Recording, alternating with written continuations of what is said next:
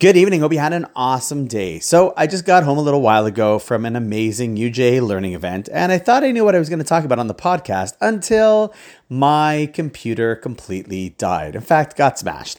And there was a good chance I've lost everything that was on there that wasn't backed up, which is quite a bit of it. So, as such, I think my message will be short tonight, but different.